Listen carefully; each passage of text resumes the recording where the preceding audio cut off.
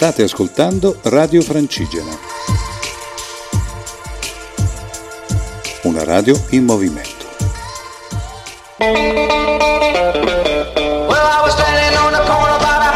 L'arte del camminare, a cura di Luca Gianotti e della Compagnia dei Cammini.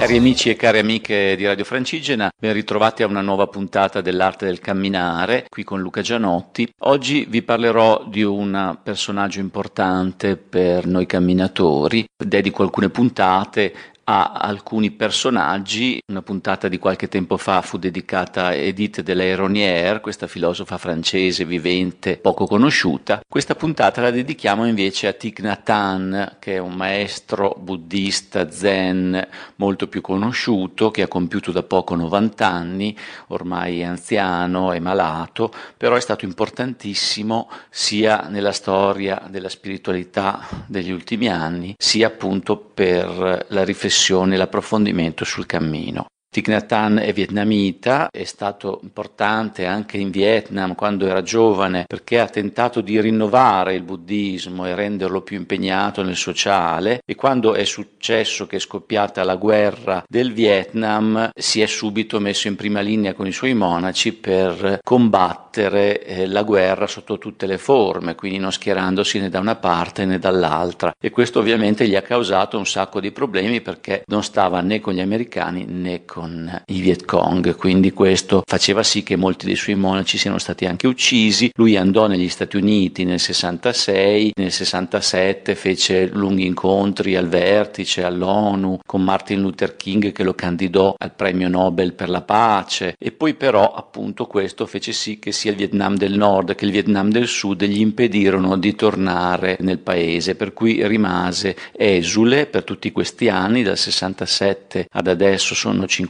anni che lui è esule in Europa, vive in Francia in un centro di pratica in cui convivono monaci vietnamiti con tanti occidentali, anche laici, si chiama Plan Village, è nel centro della Francia, e qui appunto promuove una serie di pratiche, tra cui quella del camminare è molto importante. Ecco, questi 50 anni in Europa, dove ha tra l'altro pubblicato più di 100 libri, quindi è una persona di grande energia intellettuale. Credo che l'importanza che Thich Nhat Hanh ha dedicato al camminare venga, ma questa è un'interpretazione impersonale, anche dal fatto che vivendo tanti anni in Occidente ha capito che se vuole aiutare anche gli occidentali in un percorso di crescita spirituale verso l'armonia e verso una qualche forma di felicità, deve tener conto del fatto che noi occidentali siamo persone irrequiete. Noi occidentali facciamo fatica a sederci ore e ore e fare una forma di meditazione seduta. Ecco che Thich Nhat Hanh introduce e dà un'importanza fortissima al concetto di meditazione camminata o camminata consapevole, quindi c'è un concetto di consapevolezza, di presenza mentale molto importante in questa tecnica di camminate. Sono appunto anche delle tecniche, però è semplicemente anche un saper vivere il qui e ora e saper restare appunto in presenza mentale, ascoltando il proprio corpo e il proprio spirito e mettendosi in perfetta sintonia con se stessi e con la natura intorno a noi. Capite che questa forma di pratica può essere molto utile a qualsiasi camminatore che stia facendo qualsiasi tipo di cammino, in qualsiasi momento, in un momento di silenzio, di solitudine, mettersi in questa forma di cammino può aiutare molto a trovare ancora più piacere nel cammino stesso. La meditazione camminata in sé è molto semplice, nel senso che sono pochi gli elementi tecnici a cui fare attenzione, però è anche molto difficile perché appunto noi occidentali siamo irrequieti, quindi facciamo fatica a stare nel presente, abbiamo la mente che continuamente pensa al futuro, adesso dove arriverò a mangiare, al passato, chissà cosa è successo a casa e tutte queste cose. Vi leggo un breve brano di Thich Nhat Hanh per darvi una suggestione di quello che è, secondo lui, meditazione camminata. La meditazione camminata è meditazione mentre si cammina. Camminiamo lentamente, in modo rilassato, mantenendo un lieve sorriso sulle labbra. Quando pratichiamo in questo modo ci sentiamo profondamente a nostro agio e i nostri passi sono quelli della persona più sicura sulla faccia della terra. Tutte le nostre sofferenze e le nostre ansietà se ne vanno e la pace e la gioia riempiono i nostri cuori. Tutti possono farlo, ci vuole solo un po' di tempo, un po' di attenzione cosciente e il desiderio di essere felici. Ed ora ci ascoltiamo un brano musicale, è un cantautore americano che si chiama Joe Reilly, ha frequentato il centro di Plum Village di Thich Nhat Hanh in Francia e proprio durante un ritiro in quel centro ha composto questa canzone che si chiama Breathing, quindi respirando, e il concetto del respirare è fondamentale in questa forma di cammino consapevole, perché bisogna essere consapevoli anche del respiro, quindi inspiro e faccio 2 passi, espiro e faccio 2 passi. Ecco, si prende un ritmo, un mantra, si entra in una specie di dimensione rituale, ripetitiva, invece di contare si possono anche usare parole positive, sì, grazie, è uno di questi mantra consigliati e si può cominciare a camminare concentrandoci solo sul respiro, sul mantra e sui passi. Ecco, questo è la meditazione camminata partendo proprio dal semplice e ci ascoltiamo Breathing, Joe Reilly.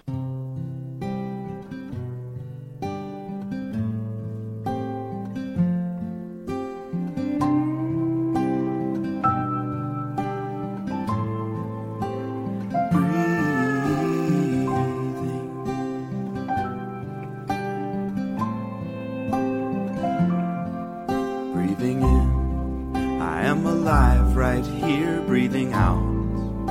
My mind is clear, breathing in. My body is at ease, breathing out. I am at peace.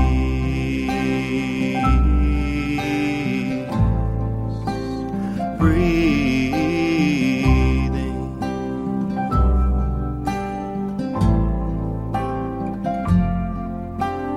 Empty out your pockets, no enlightenment here. Just a pair of brown eyes and some meditation gear. It's clear we are something much more than what's sold on TV or bought in a store. We are stores of seeds, deep and wise. We are all of the oceans. Just look in your eyes, see the vastness of the sea, all the elements that be flowing through you and me. Let go and be free and breathe.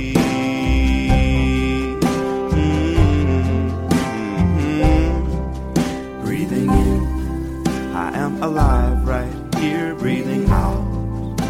My mind is clear, breathing in. My body is at ease, breathing out. I am at peace.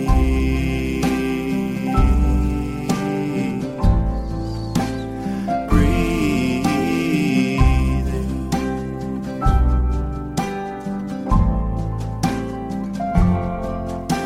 Be free of our perceptions. So many misconceptions and wrong notions. Didn't you hear? We are all of the oceans, the waves, the rocks, and the clouds. We are the water droplets gently falling down and returning to the sky. I'm learning to ask why. We're yearning just to try to breathe. Breathing in, I am alive right here, breathing out. My mind is clear, breathing in. My body is at ease, breathing out. I am at peace.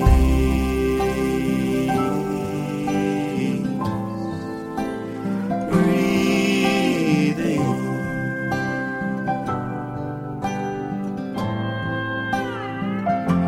And there are so many reasons to be happy.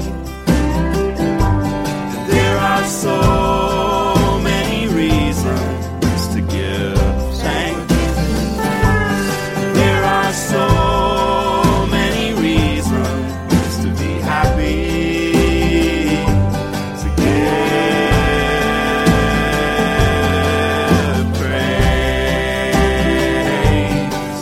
yeah.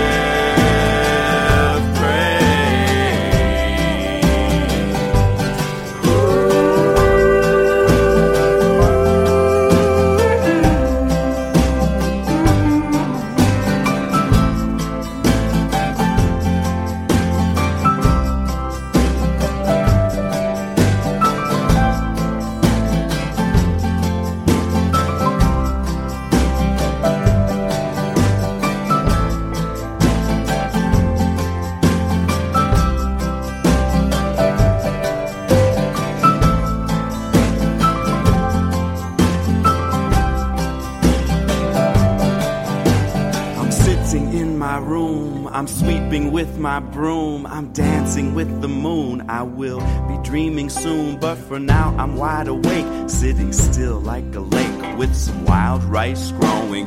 It's really nice knowing who I really am, who we really are. Sometimes I can forget when I'm driving in my car. It's time to pull over, didn't go very far.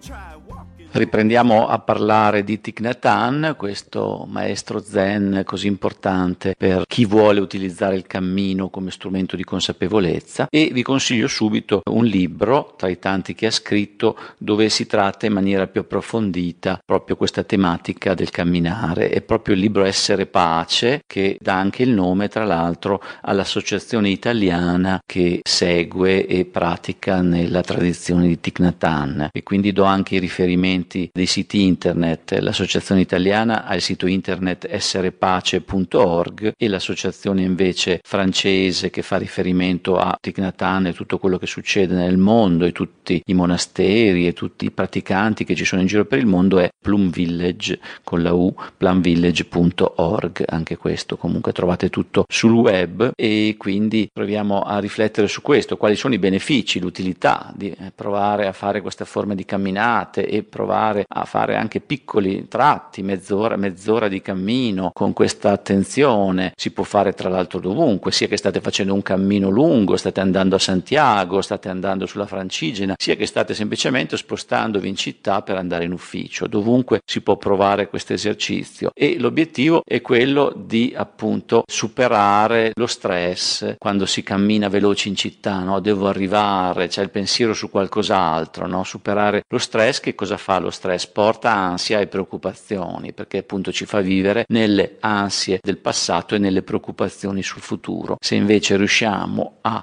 portare pace dentro noi stessi, ecco che la meditazione camminata ci è di grande aiuto, e ci può aiutare anche a fare nei momenti di difficoltà di un nostro cammino tratti ritrovando l'armonia. Magari siamo stanchi, abbiamo il dolore delle vesciche, ecco, ci mettiamo in meditazione, cominciamo a dare ascolto solo al nostro respiro, ai nostri passi, al presente, lasciando che i pensieri entrino ed escono e senza concentrarsi su di essi. I benefici vi arriveranno. Iniziate a provare, e leggendo Thich Nhat Hanh, che in questo è stato grande maestro, perché appunto dà in maniera semplice, con un linguaggio semplicissimo però efficace, dà proprio il senso profondo di questa forma di cammino speciale. Vi leggo due frasi per farvi capire la semplicità di questo uomo. Respirare consapevolmente è diverso dal respirare inconsciamente. Se respirate consapevolmente, sapete che state respirando. Facendo un lungo respiro, sapete che state facendo un lungo respiro. Facendo un respiro corto, sapete che state facendo un respiro corto. Respirando in modo leggero, sapete che state respirando in modo leggero. Potreste domandare: come faccio a essere consapevole del respiro e a camminare nello stesso tempo? Si può, ritmando il respiro sul numero dei passi. Ecco, apparentemente tutto semplice, poi ovviamente tutto diventa più difficile nella pratica, però è un percorso che non finisce mai, e quindi l'autore di oggi, Thich Nhat Hanh, vi dà tanti spunti. C'è anche un libretto con CD allegato che si chiama La pratica della meditazione camminata, sempre pubblicato da Thich Nhat Hanh. È un altro strumento che può esservi utile, e ovviamente questo argomento è un argomento molto complesso, ci torneremo magari nelle prossime puntate, però una puntata dedicata a Thich Nhat Hanh sicuramente era importante e doverosa, anche perché il deep walking è un approfondimento e anche una successiva progressione in questo percorso. Si deve rendere merito a Thich Nhat Hanh di questa sua importante e carismatica figura che ha saputo insegnarci tanto. Un sorriso e un saluto a tutti da Luca Gianotti, alla prossima puntata. Radio Francigena, cammina con noi.